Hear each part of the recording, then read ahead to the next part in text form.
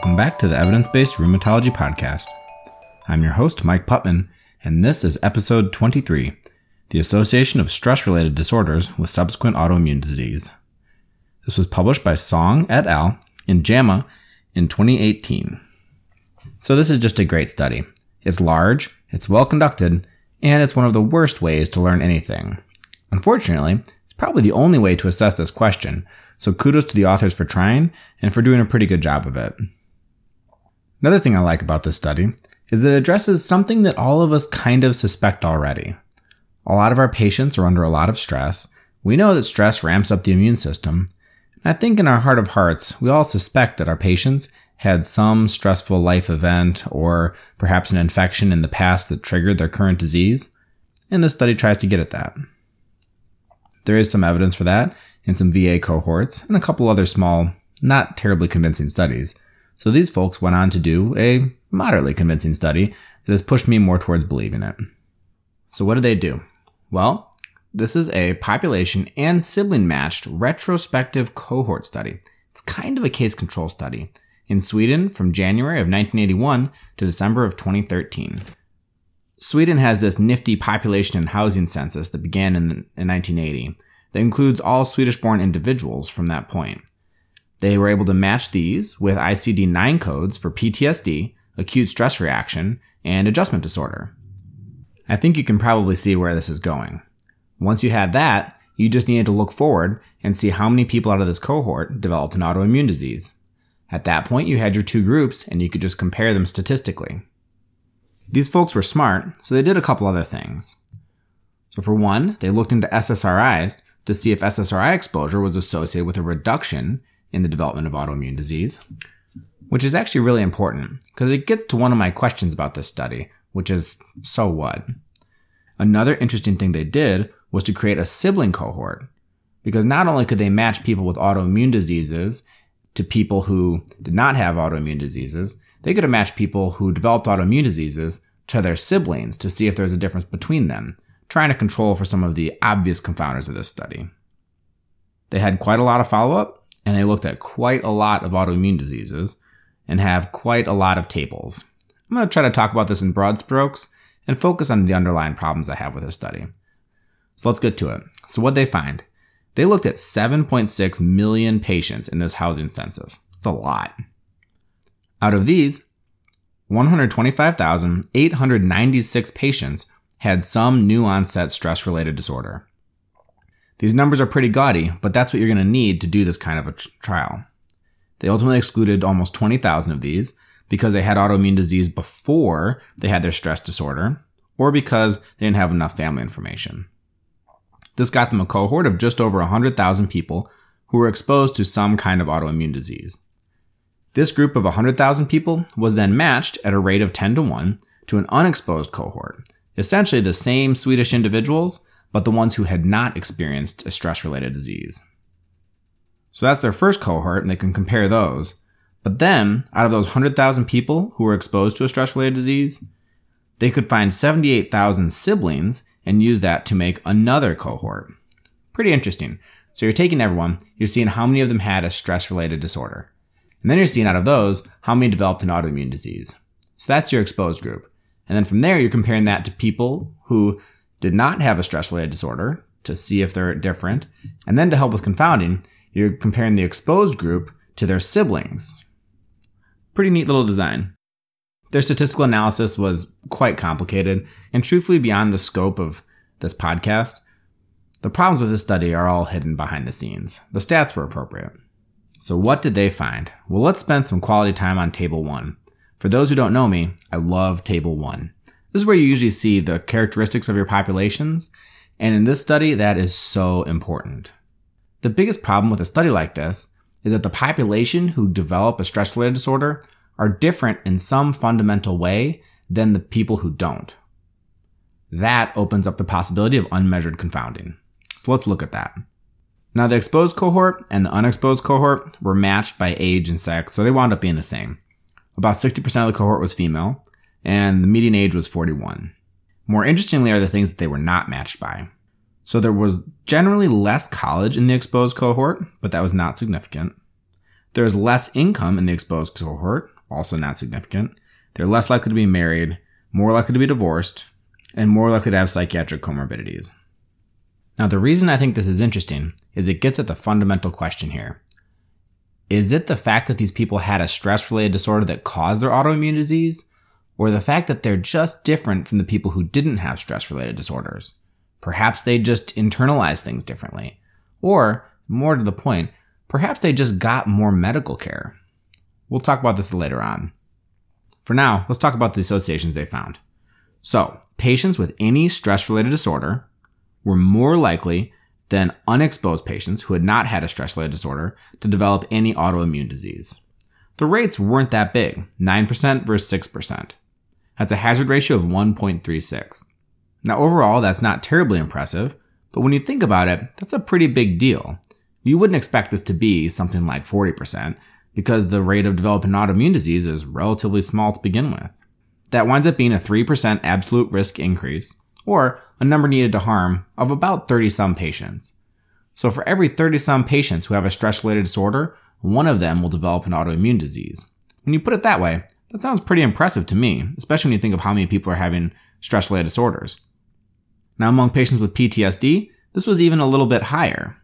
Among exposed patients, 10.6% developed an autoimmune disease, and among the unexposed patients, 6.4% did, for an absolute difference of 4%, and a number needed to harm of something like 25. Again, 25 people have PTSD, one of them will develop an autoimmune disease. Sounds pretty impressive. They went on to parse this data in a lot of different ways, looking at age, time since the index date, calendar year, history of other disorders, etc. Some of them were significant, some of them weren't. I don't think any of them are terribly different or interesting. I think this is one of those papers where the headline results are what really gets you excited. The other headline that I wanted to talk about is what I mentioned earlier, which is that patients who were taking an SSRI were less likely to develop autoimmune diseases dependent on the amount of time they'd taken it. So if you'd taken an SSRI for less than 180 days, you had a hazard ratio of 3.6.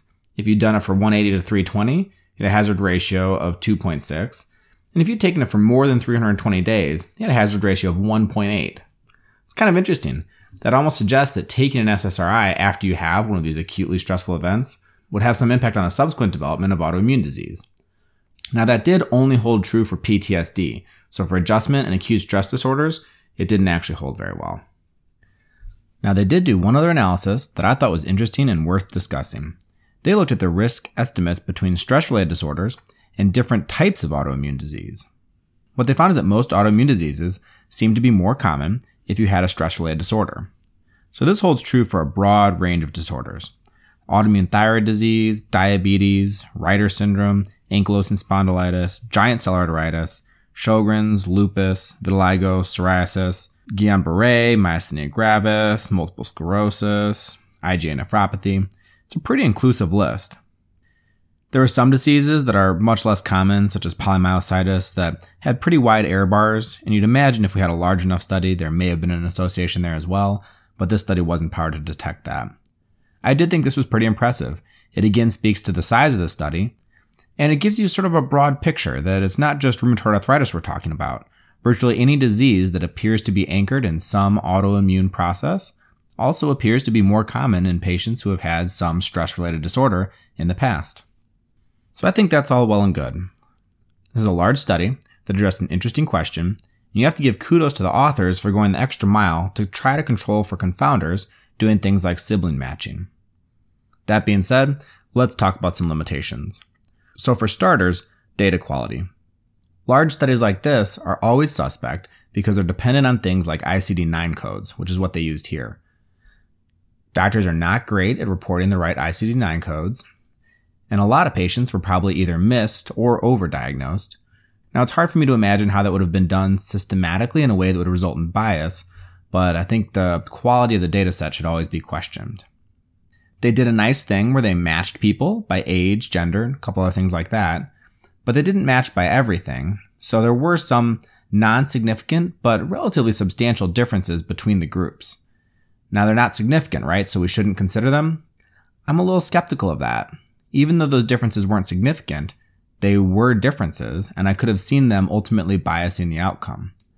The other problem is that those differences, to me, point to the possibility that these were just two different groups of people. The kind of person who had a stress-related disorder and then subsequently was diagnosed with an autoimmune disorder might just be inherently different than the kind of person who didn't have a stress-related disorder and then subsequently wasn't diagnosed with a stress-related disorder. That's kind of an abstract thing to say, so let me try to make that more concrete with sort of an example. So say your Uncle Bob and your Aunt Jamie both undergo some traumatic event when they were younger. Say they got in a car accident. And let's just say Uncle Bob is one of those people who is always interested in what's wrong with their health. You all have this family member who's constantly coming up with some new diagnosis and worried about some new issue they're having. So Uncle Bob went to the doctor because he was feeling a little depressed and a little down and wound up getting diagnosed with an adjustment disorder, or say PTSD.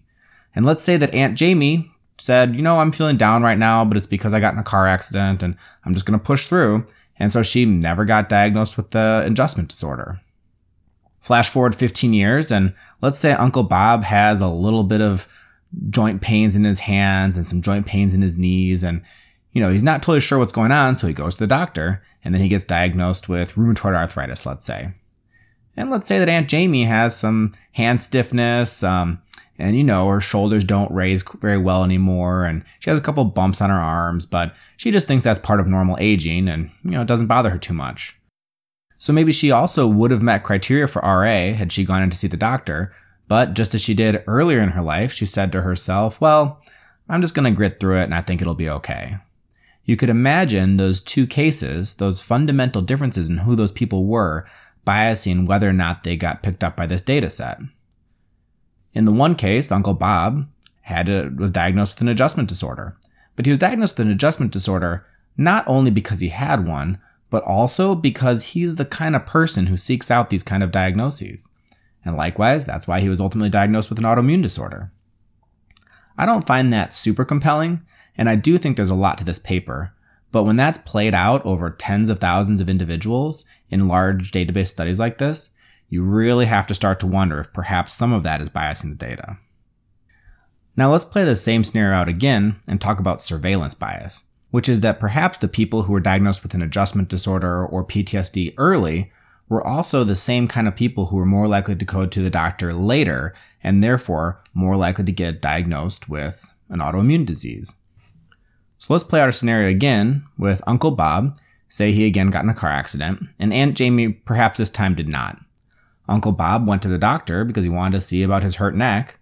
The doctor said, hey, I think you have an adjustment disorder. Why don't you come see me again in 3 months? And Uncle Bob developed a relationship with that doctor. Now, 5 or 10 years down the line, he's still seeing that doctor regularly because he has a great relationship with him. The doctor's found a couple other issues that they're working on. Whereas Aunt Jamie never went in the first place and doesn't really have that close relationship with a doctor who's going to diagnose her. Uncle Bob is now being watched more closely because he had that early adjustment disorder. So I think surveillance bias is another big issue with this study. Now, these authors did a good job. They really did look at different ways to try to minimize that.